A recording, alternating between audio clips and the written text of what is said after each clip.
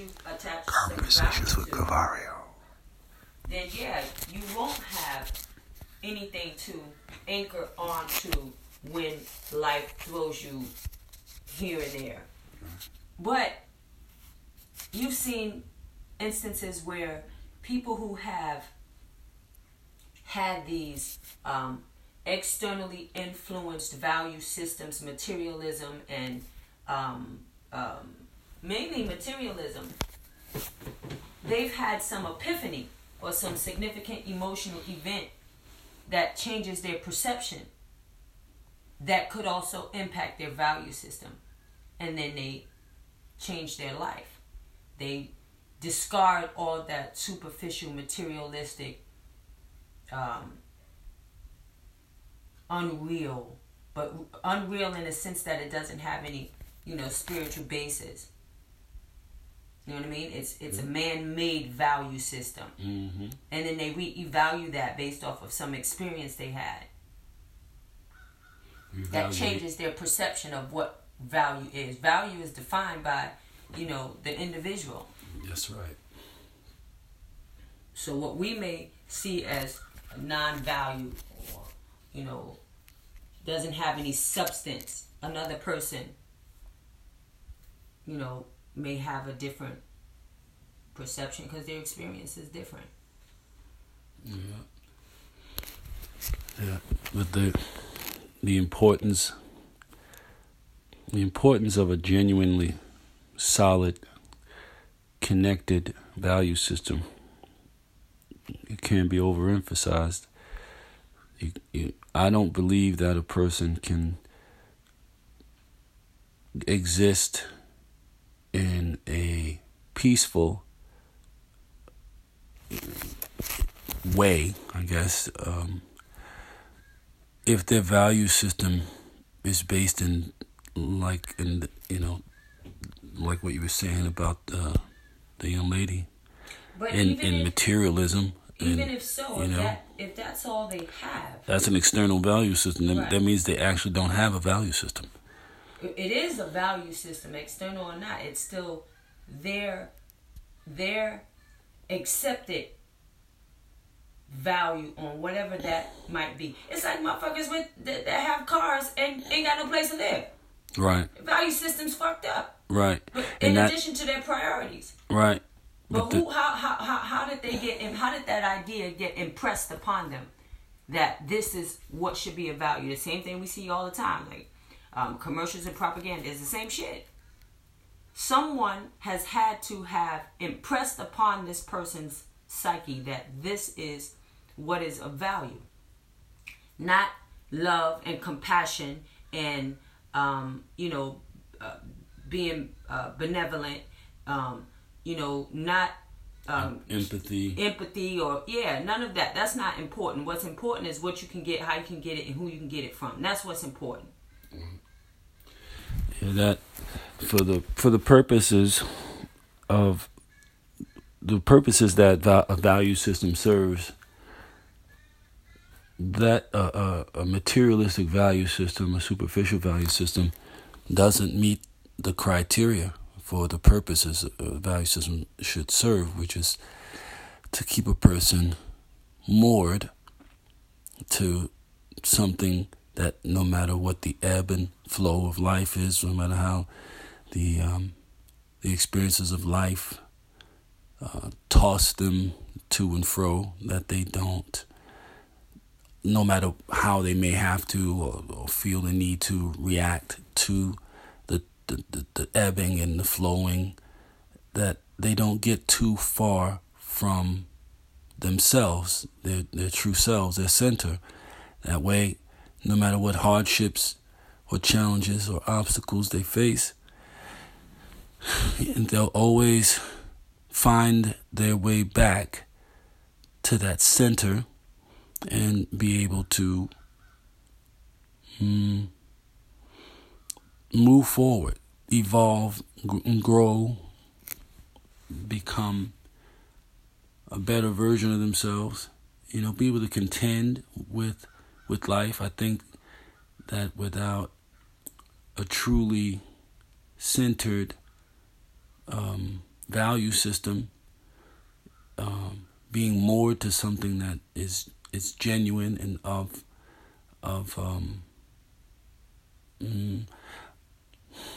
if I say substance, then that might be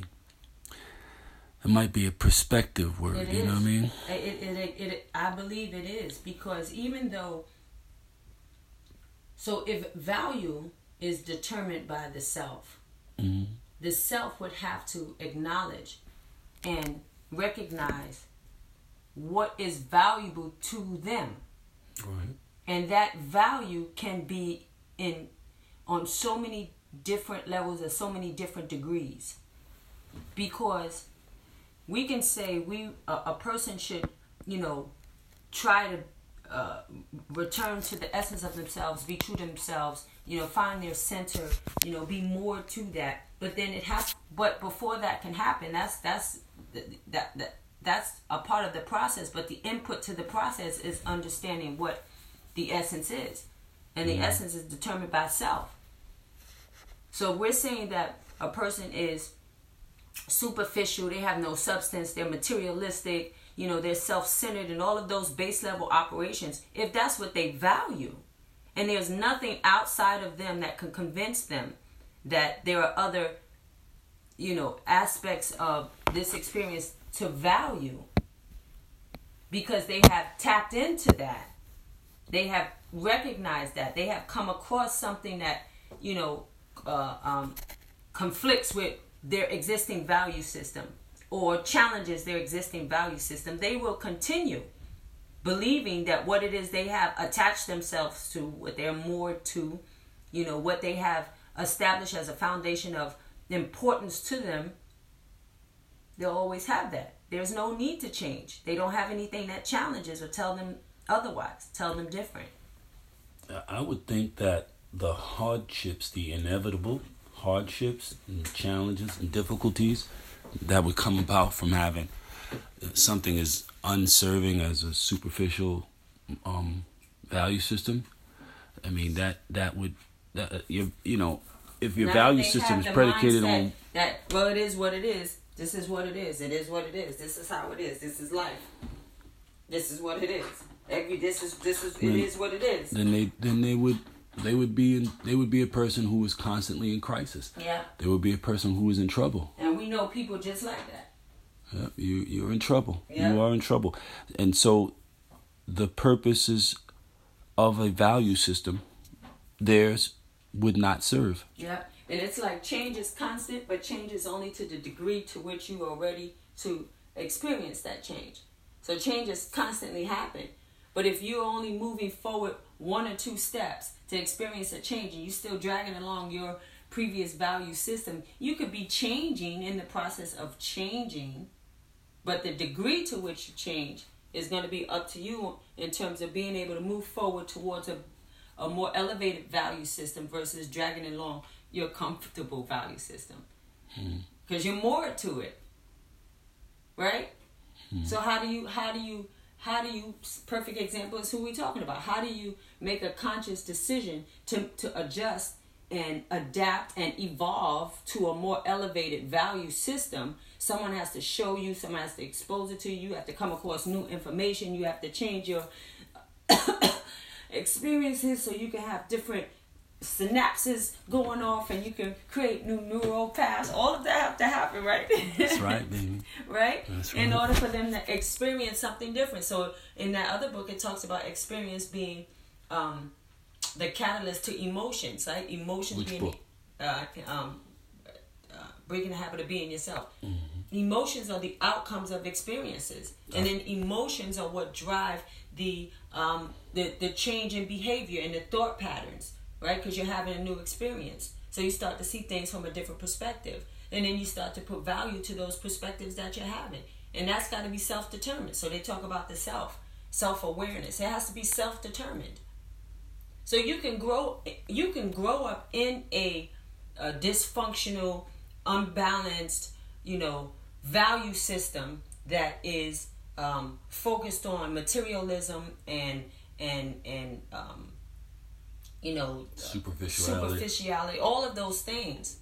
But it doesn't happen until you become self-aware and align what your true self is after you have gone inside and you have become aware and you have reestablished a value system. You did it. You did it.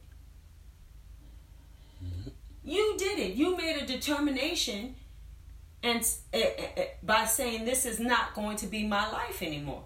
And you had the totality of your existence was based off of that particular value system that was either imposed upon you or you adopted as a result of your environment. But check this out. This is why I say what I say. There was a point during my personal evolution that introspection that initiated that evolution. Mm-hmm. I realized that I had always been the way that I had come back to being, essentially. Mm-hmm. I'd always been that way. Mm-hmm. But my developmental environment, it subverted those aspects of me because it was not rewarded.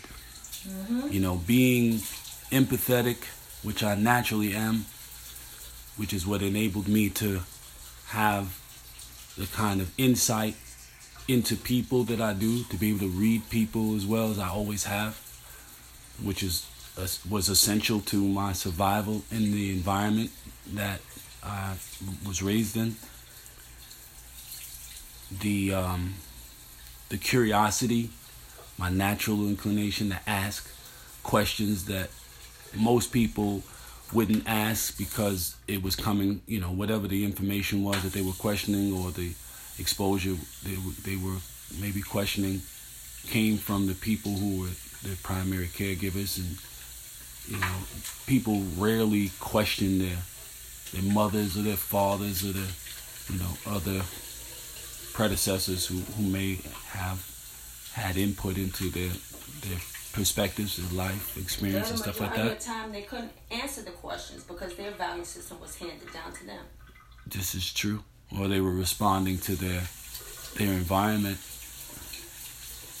mm-hmm. you know, which I guess is a combination of those two things. And when I began to really change, evolve, or whatever, it was more like a realization, like I was being reacclimated or something, because it felt familiar. It didn't feel right. It didn't feel like it was some new thing. Mm-hmm. It felt like it was an old thing and I was just remembering. Mm-hmm. I was just getting back to it. It felt completely familiar to me, to allow those aspects of my personality to become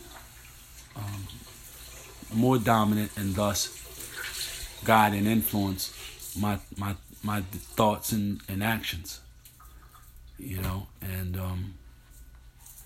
so innately I was moored to something. I mean, on top of whatever my nature dictated, I believe that despite the harshness of my predecessors and my influencers, despite their coldness or their sternness or their outright meanness or what have you, despite that, they gave me a lot of things that fed my sensitive nature, my empathy, you know, my innate benevolence, you know, the fact that I always liked to share and to give and stuff like that, you know, they nurtured those things as well, you know. I guess to influence balance and temperance in those things, because they understood that I was growing up in a world that would take advantage of that if it weren't tempered. You know, if I went too far with being the kind, decent guy, whatever, coming up where I came up, it would be counterproductive to me. I wouldn't be suited to protect myself and, take care of myself and so forth, because I wouldn't have a proper perspective of my environment, what it required. So I feel like what I've been moored to, I was born that way.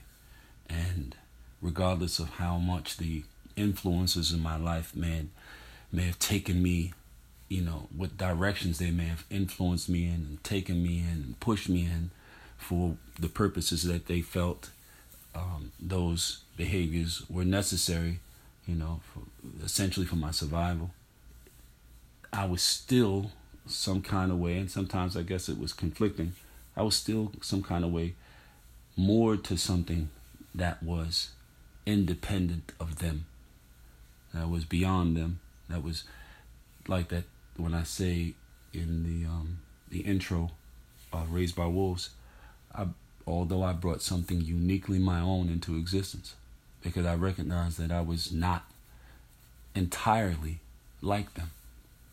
I in that transitional time when I moved away from that life, it became clear in the absence of all that influence, the complete and total absence of all that influence, it became clear to me that I'd always been different.